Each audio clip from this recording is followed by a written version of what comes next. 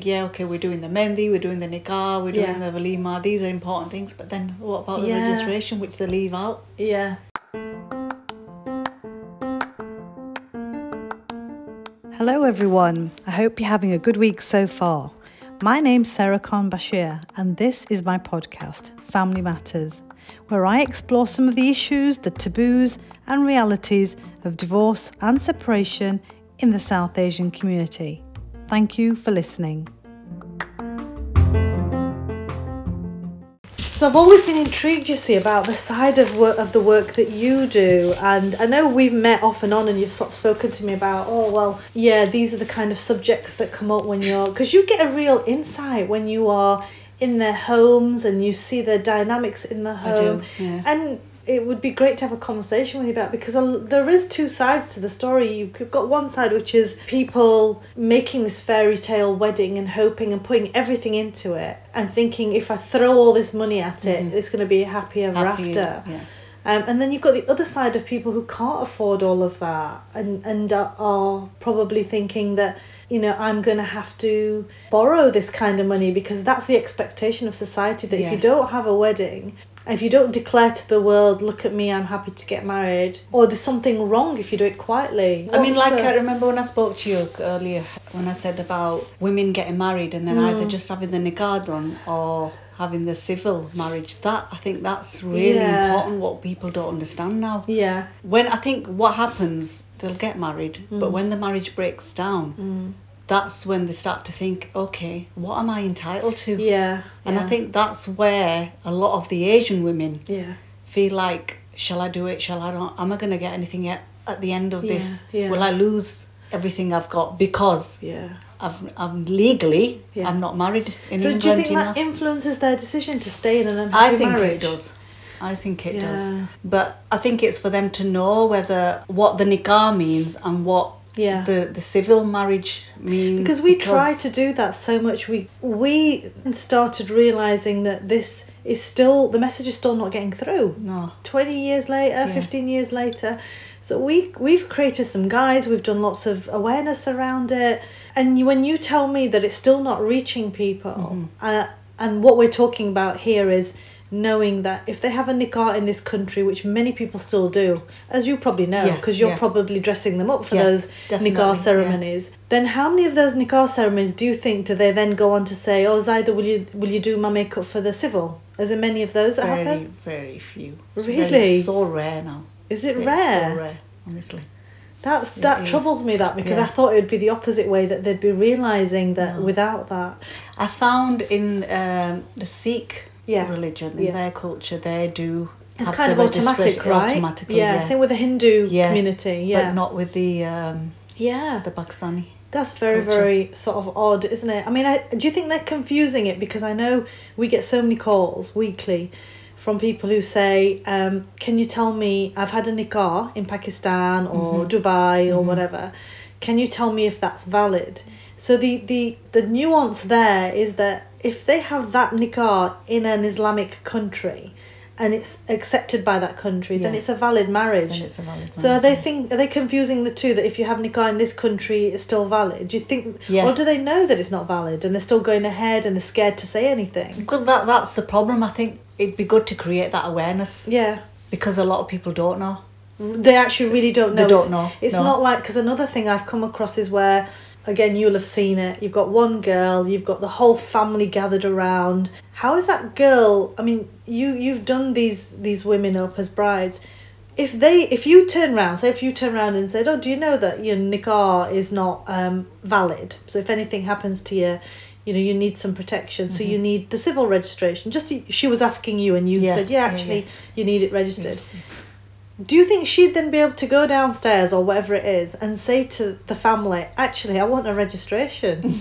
I think that actually probably depends on the girl, the bride herself. I mean, some are quite outspoken. Yeah. And some won't say anything at all. It depends on the actual the upbringing Yeah. and how educated the woman is. Yeah. I mean, I do Yeah. brides, you know, educated doctors in good professions, Yeah, you know. yeah. But then I do really young girls who are only just turned probably about 18 and they're getting married. They haven't Yeah. got a clue. They, have haven't, they? they Yeah. don't know, yeah. They'll just do what the parents say. But then I think from the groom's family, I've found that the family that have got a lot of estate, very wealthy Assets and things. and Yeah. things, that's where then they kind of hold back, thinking that, okay, if she's legally married, she's entitled to, Yeah. 50%? That's right. That's right. Yeah, I do agree with that, because I yeah. know that when I went to see my mum in London a few months ago, she said, "Oh, will you speak to one of my friends? Her daughter's getting married." And I went, "Yeah, of course I will. What's the issue?" And the friend said to me, "Well, we've done Gulbath, so we've done the agreement that the marriage is going to take place. The hall has potentially been booked. The address has been ordered." Yeah. And now the boy's family have turned round and said, "We're only going to do nikah. We're not going to do registration."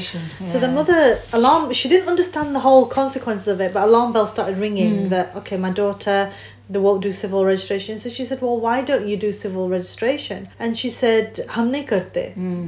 Meaning, it's not one of our traditions. We don't do that in our family. When essentially what the mother then found out was all about protecting his assets and the potential threat to them if the marriage broke down. And she was very worried about how does my daughter get protected in all of this then? Where's the sort of guarantee for her in terms of, you know, if she comes out of this after spending all this money on the wedding? You just don't know what to think, really, because like I said, everyone's different, and if it was advertised, I don't know how it'd be advertised. But now, like with you obviously talking about, you know, the whole issue around marriages, I think it's just getting the word out, you know, and but then I think, do you know, like when they book venues, they book all these functions, and then they just don't know what the reality is behind it, because they think, okay, we're doing the mehndi, we're doing the nikah, we're doing the walima, these are important things, but then what about the registration, which they leave out? Which, you know, which is I know, I mean, that to me is obviously, we get the tail end of it. We get it when it's all broken. Well, it's all broken up. That's when you get the air. We do, and we've had, you know, women come with their daughters who are very young, like you said, and they'll say, "We spent this much money. We hired." Some of them go to Pakistan, and they'll say, "We hired one of the biggest venues in Lahore. We paid for all this food. We essentially put all our life savings into this marriage." And it's broken down within 6 months. And we didn't have the protection of, you know, the civil registration in this country if the nikah was done here. To be honest, I've come across where the woman's been wealthy. And the groom. Well, the man, he's got nothing. And that could be another. That's actually interesting you say that. We are because I have come across a few women who I've met, and they've got obviously houses on their name, and they've only done nikah. They've done nikah, but then they've kind of thought about whether, well, with the one person who I've met, I mean, I won't mention any names, but no, we don't need she's passed away now. She passed away during COVID. Oh, that's awful. So she's remarried. The guy was from Pakistan. He's come over. They were living together happily. She died during COVID. But because she's had a civil marriage now, he is entitled to her estate, and now her family kicking off. No, this is a common story. I've heard this. That he's just been here 2 days. And what are you supposed to do, though? You know, but she didn't have no children either. She didn't have any children. But I think that's where the will comes in now. That's it, absolutely. So that was the you know, you're right to bring that up, because if you're in a situation where you've had nikah only, and you either don't want to bring up the whole, or you can't bring up the subject of civil registration, then how else do you protect yourself, right? And the will is one of the ways of protecting yourself. Either your husband, if he's the one with the assets, you know, he has a will, so that because people forget, if you've had a nikah in this country, you're not a lawful spouse. So even things like making decisions when it comes to, you know, medical treatment or on death, you know, on funeral rights, and then, like you said, on inheritance, they're not the legal spouse. So they are just regarded as a cohabitee, right? Someone who lives together. So in a will, a husband can put exactly who will benefit if he dies. If he owns any property or assets, he can maybe put them on the wife's name. these are all protections that they can do. And if they don't have a civil registration, it's a way of at least giving some sort of comfort that if anything happens in the marriage or on death, then the wife has at least got some protection or some financial security, which is what it's all about. Yeah. And I think that's another point as well, where it's raising that awareness, because okay, if the family don't agree, they don't want a registration because they think obviously they're going to inherit everything, then the next thing is a will. It is a will, or putting assets on their name. I mean, we're going to talk about the whole wedding thing because that's I find that quite exciting anyway. You know, I've seen a lot of issues where parents have gifted money because they're doing our community. The dowry, Well, the dowry as well. But you know, if they want to, there's two sort of sides to this. Is one, if their daughter or son are getting married, they'll gift them a deposit for a house, quite a large amount. Or they'll actually put the house in the child's name to say, this is the security, this is your, you know, what we're going to help you with so you start your married life off. And then it all turns sour.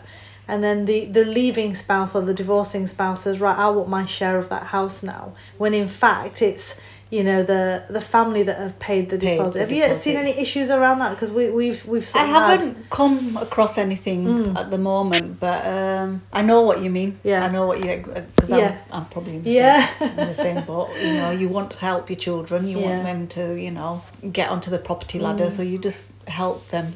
You do. Know. I think it's traditionally in our community, we've said, and when I first started out in law with my own business, the amount of people that came to us and said, I want to buy a house for all my kids, and this will be, you know, as part of what we'll give them for the marriage. But then when it all turns sour and the other spouse says, I want a share of that, the parents then say, hang on a minute, we gave this to our son or our daughter. Why is the divorcing spouse entitled to a share? So, you know, we do need to start conversations around, continue to do that if you want, but protect it, and there's ways of protecting it. How can it be protected though? What would you say? So what I would advise, like, say if you were going to give, or I was going to give one of my children some deposit or something, and I say, look, this is for my daughter because I've got 3 daughters, then I would suggest something like a deed of trust. So a deed of trust actually says that, say my daughter and her husband to be buy a house together and I've given them a large lump sum, I would say, well, when you buy that house, don't buy it as joint tenants, okay? So a property lawyer will understand these terms, but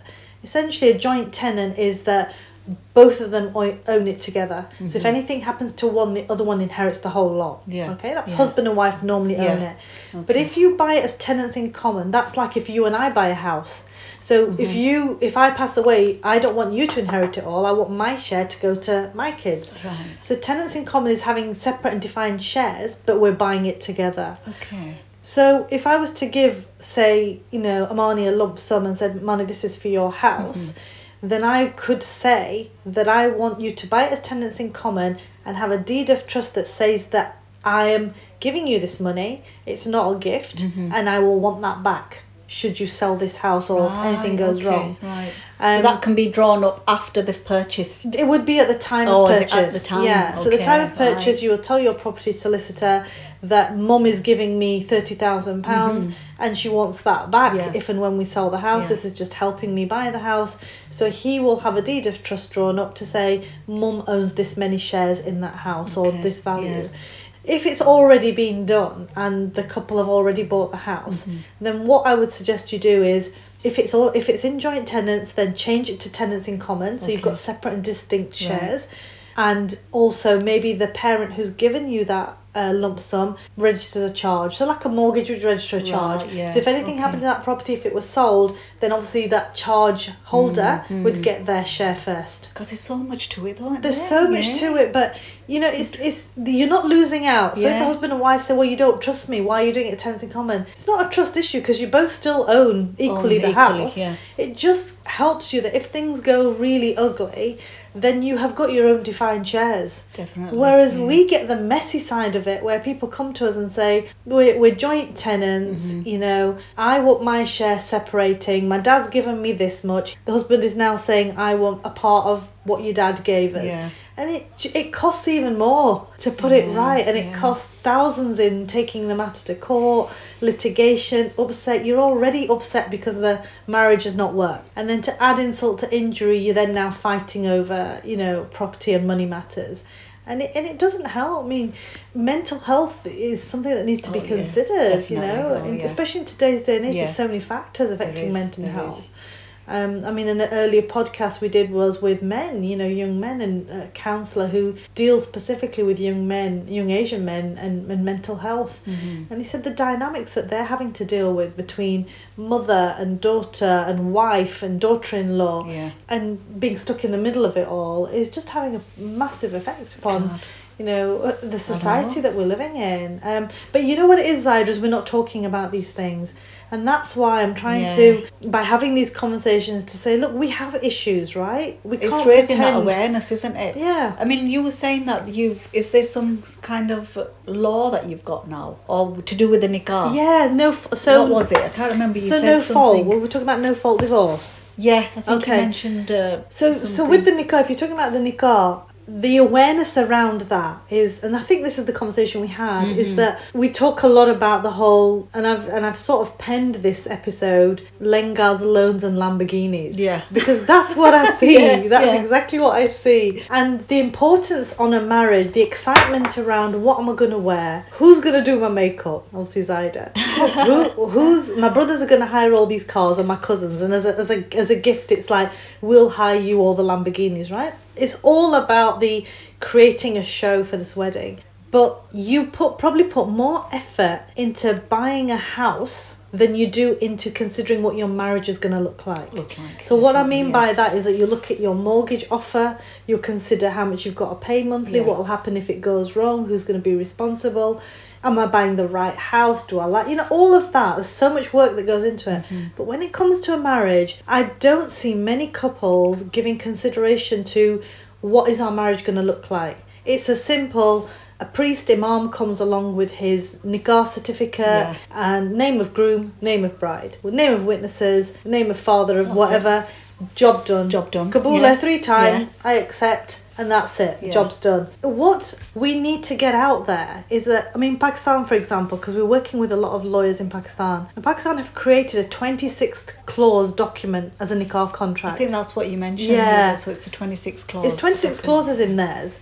And what lawyers were finding is that in Pakistan in particular, they were getting couples, or actually one part of the couple, husband or the wife, usually the wife, coming to them and saying, my marriage is dissolved, but I don't have any grounds on which to have a divorce. My husband won't give me the talaq. Right. So the conversations I had with the lawyers started from the fact that in the nikah contract, there's actually a clause in there that allows a woman to ask for talaq. Not for khulla. We all sort of know what khulla is. So khulla is where a wife applies for separation or end of the marriage. And if she applies for that, then the ruling is that any marriage gift she was given that we call the haq mehr, she'll have to give part of that back. For some women that's quite substantial. They can't afford to do it. But the nikah contract also gives the women a right to talaq.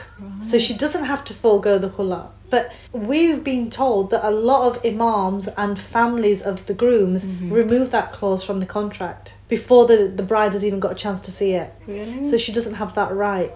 There's an imam that I work very closely with, and he deals with these kind of cases on a regular basis, and he was saying that one lady came to me and her husband was an alcoholic, terrible drug abuse. She just tried her best, could not make the marriage work, and he wouldn't give her a talaq. Because of the substantial amount of haq mehr involved, she financially couldn't get out of that marriage because of the khulla situation. So she bought the nikah contract to this imam, and he had a look at it, and he said, who drew up this contract? And she goes, my dad had a lot of involvement in it. And he goes, well, your dad has actually looked after your interests, and he's kept that talaq clause in there, so you're able to ask for a talaq without foregoing your haq mehr. So that's the power of, you know, making sure there's clauses in there, Zyda, that determine. So another breakdown of marriage we're seeing quite a lot is the husband taking a second wife. We get that a lot. In every nikah contract, the groom is asked if he has permission. If it's a second marriage, he is specifically asked, does he have permission to marry? And if in his first nikah contract, his wife has said he doesn't have permission, then he can't marry a second time. And that's just a nikah. Yeah, that's in the nikah That's just the contract. nikah contract. You can say in that contract anything that is reasonable and not against Sharia, you can put in that contract. So it's a bit like a prenup. Prenup, yeah. It's actually just as good as a prenup, Yeah. because it's actually enshrined in Islamic law, whereas a prenup in this country, it's not law yet, but it carries a bit of weight. So a judge can sort of say, well, if this is what you decided when everything was okay, I'm sort of going to try and follow it. So the nikah contract itself is so powerful and can define, you know, you can say in there whether the wife is allowed to work, whether she wants to live with in-laws, Didn't know that. anything. I didn't know that You can either, put yeah. anything in there, yeah. So we're trying to get conversations around that Yeah, happening. yeah. So young girls, like Yeah, you say, who yeah. come to you, I want them to say to you, when you're doing their foundation, I want them to say to you, Zaida, I got hold of this nikah contract and I've had a conversation with my husband-to-be about it, and this is what we've decided, and this is what... So I want them to have more control over what their marriage is going to look like. I want it to be as equal as choosing the dress and choosing the You're the absolutely venue. right. That is so important. You know, honestly, because it it's is so important. It's such a... And there is time, because course. when the bride comes to booking, Yeah, the first thing they'll do is book the venue. yeah, And then that's when they start booking Yeah. the photographer, the makeup artist. Everything, yeah. Obviously, they're looking for clothes, but then that's so important. it really It is, is because so it important defines... to know. Yeah. Yeah, and it also, I mean, I don't want to be as bold to say this, tell me what you think, but it might even prevent some marriages from breaking up, because up, the wife has a bit more control and power to be able to say, hang on a minute, if this is what you agreed in our nikah contract, I know what my rights are, rather than, well, I'm getting married, love, again, you can do what you like, you know, which is what we get to hear, is that this is what he said, I have to either like it or lump it, I have no say in it. So we're trying to balance the whole cultural shift around, you know, who calls the shots, I suppose, in marriages. And Do you know, I've not come across this, and I've met solicitors before, but I've not come across anyone. Well, you know what, bringing it's this not up, like and it's so important. You're it just is. so right, because, like you said, it's not all about these lavish weddings and just spending money. Yeah. Yeah, And I mean, Lamborghinis by all and means, dresses do and all so. that, you know? It's lovely, Yeah. because we like to see Yeah. them. We love watching your reels where you're doing the makeup. They're absolutely stunning. They really are. The reason why you probably don't see solicitors talking about it is because their job is when marriages go wrong. Right? That's where they're going to make their money, right? Definitely. But for me, I work slightly differently, and I believe that, you know, I've been given this opportunity. The Almighty has put me in this position, and He's going to say to me, Sarah, you know, you had that influence, you had that positioning. At the end of the day, they're going to have children, and at least the parents know. Yeah. Parents who brought us up back in the 60s, Yeah. or when we were raised, you know, during the 70s, they probably weren't aware of anything like this. It's funny you should say that, because I was married in 1990, right? So my dad was first generation. First generation. So he came here in 1962, 63, whatever it was, then got married, and mum came over here. And I was born in 1968. But when it came to my marriage, and I had an arranged marriage, as you know, I was, you know, we had a mutual friend who knew both the families and introduced us, and that's it, the rest is history. But there was no question in our household about a registration. No. It was natural. It was like I don't know why, Zaida. Yeah. I don't know why. My sister-in-laws, who were married earlier than me, they both had registrations. It was a normal thing, and they were from Bradford. I was born and raised in Sheffield. I mean, I remember when I've been doing this job 24 years now, and registrations were more common. Really? In the, basically... That's so interesting. When I started in 97, I were doing more registration brides than I am now. That's so interesting. So it's gone the opposite way. It's gone the opposite way.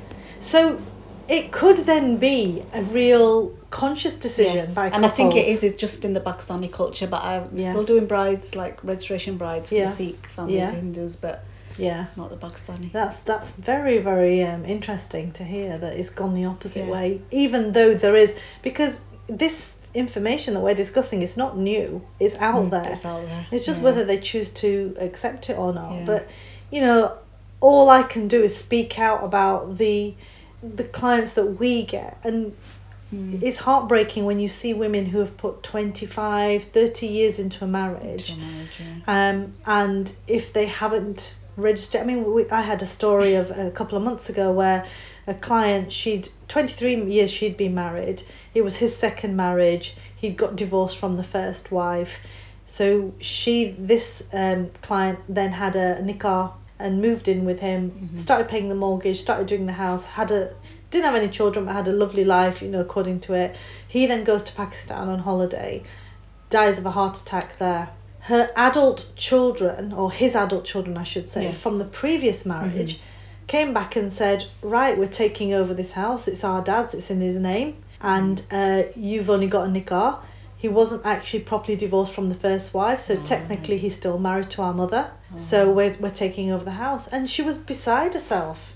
Now, other than going to court and launching a very expensive legal battle, because when you don't have a civil registration, so you don't have the legal protection, there is still a way of claiming your rights. It's like going to court via the civil route. Okay. Essentially, you have to get the court to declare that you've got an interest in that. Right. But it's a long and very expensive process. It can be done, but rather than having... what proof is that? Is it just the nikah that they it would need to show? What would you have to show? It would be more. You'd have to show that you have actually financially contributed to the house, that you live together as husband and wife. Hopefully somewhere there was a declaration by the husband to say, half of this is yours, or I would want to give you this house. If there's none of that, then... It's very, very difficult. It's very difficult. I mean, I can't make a decision, unless there's information and evidence, and a judge would find it very difficult if he, to make a sweeping statement that you're not entitled to anything after 23 years. But just proving that is going to be long and expensive, rather than having the protection right. The Matrimonial Causes Act, that's the act that protects women and men's rights on marriage. And that's what we're trying to get across. So there must be something else, Zaida, that we are not considering or are aware of that is causing the shift the other way. Because there's huge campaigns. I know there's been a campaign called Register Your Marriage. Right. Register Our Marriage. Okay. That has been run from London, but was a national roadshow, telling you the importance of registering your marriage. I think they were even trying to get the Marriage Act changed. Because at the moment, if you have a Jewish marriage or a Quaker marriage, and I think it's an Anglican marriage, those can be registered automatically without a civil registration. Right. So their argument is, why not Muslim marriages? So there's lots of campaigns and awareness around it. But if you're saying that you're actually doing less registration brides than before, then it may well be that it's an issue all around assets and protection of that. It is, I think it is. And for me, to be honest, there's no force or, there's no coercion on anybody. You must do this. I just want people to be aware, so if they're the bride or the groom, as long as they say, yes, we understand what a registration gives us and what it doesn't if we don't have it, but this is still our decision. So that it's an informed choice, rather than, the ones I get ringing me saying, I didn't even realise my marriage. And like you said earlier, it's a cross-section of the community. It is. It's professional women as well who are unaware, who start to believe that, because a nikah is legal marriage in overseas countries, it must be legal here. So that's the so we will do our best to sort of keep doing that. So tell us some what we all want to hear is about the whole, the marriage and what are the trends these days in terms of, girls getting married and I think a lot of it revolves around social media now. Oh, does it? Is that big influence? Yeah, it's a very big influence. I think people want their weddings to be on social media. They want it to look good on Instagram, and I find that I do. Wow. Okay. And in terms of cost of these, does it matter? They're going like buying designer dresses. They want obviously designer jewellery. Yeah. Because at the end of the day, once the pictures are taken, they like it to be shown, and they want people to see what they're doing. But then I think it's just the same again, like you said, how much they've got to spend, If some girls who want that, they will take out loans. Yeah, right. People who don't have it, I mean, during lockdown now, during COVID, I found that a lot of families were happier with smaller weddings. They were obviously saving a lot of money. Yeah. It achieved the same purpose, did it? It did, it definitely did. And they were just having the nikah and, very kind of close-knit family, just like the main was it a good excuse for them not to have these big weddings then? Did they feel less pressure then? Definitely. Because I think, I know of people that have taken out, and families actually, fathers that have taken out immense loans to cater for what the wants of the I think that's the what it is. couple. I've found I've met brides where they've said, I've always wanted a small wedding, but my parents wanted to have a lavish wedding. Right. You know? Yeah. So it's end of the day, is it the parents that want to show this world that we've got money and we want to have a nice big wedding for our children, or is it the bride and groom? Is it certain communities, do you think, within the South Asian community? Is there certain demographic or tribe even that, because they have got, I know that some communities have got a lot of extended family here and some haven't. Yeah. Do you see that? I think it varies. It depends. I mean, like you've got families from Karachi, Lahore, Islamabad, but then you've got Mirpur, Jhelum, and you know, it just depends, because I find with some brides when I'm doing them, they've got style. You know, they know what they want. They want to go out. They'd like to travel to Pakistan, go out shopping, buy all the best of the best. You know, and but then you've got some who just don't want to spend too much. They want just that day over and done with it. Just the main concern is the nikah. They want to be with their husbands. They're not bothered how much, really. You know, it doesn't have to be costly. But like you said, it's important to know what's going to happen after that. Then. Yeah, of course it is. For them to know. Just to have full security and know what they're getting into. I mean, no one knows what's going to happen. And the hard bit, Zaidra, to talk to people about this is nobody thinks that their marriage is going to end. Yeah. You don't go into a marriage thinking it's going to end, do you? But can you imagine me talking to my brides when they come for a consultation and I start discussing this? Yeah. They'll be like, you're right, Debbie Downer. Yeah, what are you talking about that? Yeah. But I think it would be really important to raise that awareness, and I'd love to do that. Yeah. I would. Well, honestly, any way we can do that. Yeah. I mean, like, before having this conversation with you, I was thinking I'd love to just do a question and answer session with you, just like we did today on an Insta Live. Yeah. Because obviously you've got a lot of followers, and they're going to be, that'll be an ideal way of getting a message across, if that's something you want to do. But if that's something that doesn't appeal to you, then I don't know, there'll be so many other ways you could maybe signpost them to the guides on our website, something like that, just so that they consider it. I think it's really important. Yeah, and if you change one person's life for the better, then you know you've done so much to help that individual. No, definitely. And give them the courage and the strength, I suppose, to bring up these conversations. Yeah. Because when everybody's talking about gal pakki ho gayi hai, you know, that we've all agreed, the next thing, rather than the venue and, you know, the cars or the makeup or whatever, should be, what is going to be the conditions of the marriage? What is the marriage going to look like? And how are we going to protect both the son and the daughter? Because we're talking about both here. Yeah. You know. I mean, I think it still probably does get mentioned, because like I said, I've been to do Walima brides where the couple have bought their own house. And then obviously discussing, when you start chatting with the bride, you know, she said that was one of the conditions. Oh, good. My parents said that, you know, he has to have his own house. Before we get married. And so my dad actually said, actually, So it's not that it's not discussed, but I think, like you said, the nitty gritty, getting down to legally what they can do if the marriage breaks down. Yeah, 100%. It's really important, and that's what, like, I think it's not a lot of people are aware. Well, women are not aware of it. Because for me, you know, I've always wondered, in history this has happened, right? Since time began, relationships have broken up. For me, I just think if something's gone wrong, it's bad enough. But why can't we use what's gone wrong to help someone else? And that is my message, is that, look, what do we know through either our own experiences or dealing with people in this situation to make sure that the next person doesn't have such a rougher ride, I suppose, with it. And I honestly firmly believe that if they go into a marriage, and there's courses designed, Zaida, there's actual courses designed for couples who are going into marriage about marriage expectations and what to do in that marriage and what what you can, all of that. So, you know, people take this really seriously.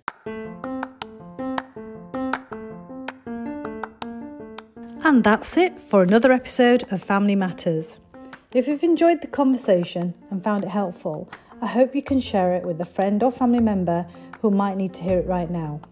And if you're new to my podcast, check out my other episodes or follow me on Instagram at SarahTheLawyer98. Thank you so much for listening, and enjoy the rest of your day.